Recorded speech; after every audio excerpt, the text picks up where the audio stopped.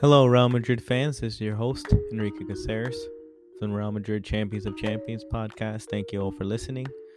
I have some breaking news.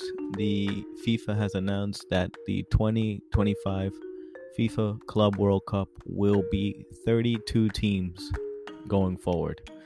It will be the first time the tournament will be hosted by 32 teams.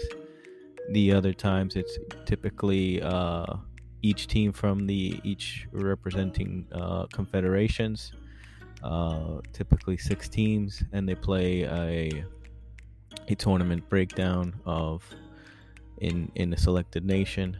But this time they're changing it to 32 teams, 12 teams from Europe, 4 teams from Africa, 4 teams from Asia, 6 teams from South America, 4 teams from North America, 1 team in Oceania, and the host nation will get 1 team.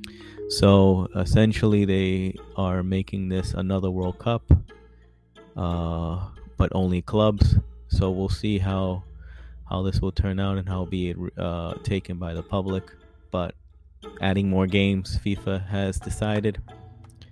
And let's see how the clubs decide as well. I mean, take it. It's extremely breaking news. I don't know if players and clubs and everyone in the world want more games and want more World Cups, I guess.